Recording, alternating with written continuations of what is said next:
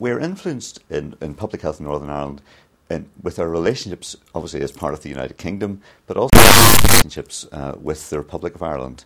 And in terms of the UK, we do get linked into UK-wide policies.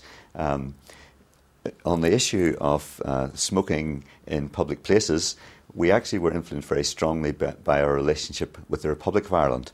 And in the Republic of Ireland, following the successful implementation of legislation to control smoking in public places, we did have a strong links with both the people who were involved in taking that policy forward in the South, and we then had a programme of action here in Northern Ireland to take that policy forward. That was in advance of some of the work that was being done in England, although we were also closely aligned to what was happening in Scotland. So we are influenced both in our East-West relationships and in our North-South relationships. From the Open University.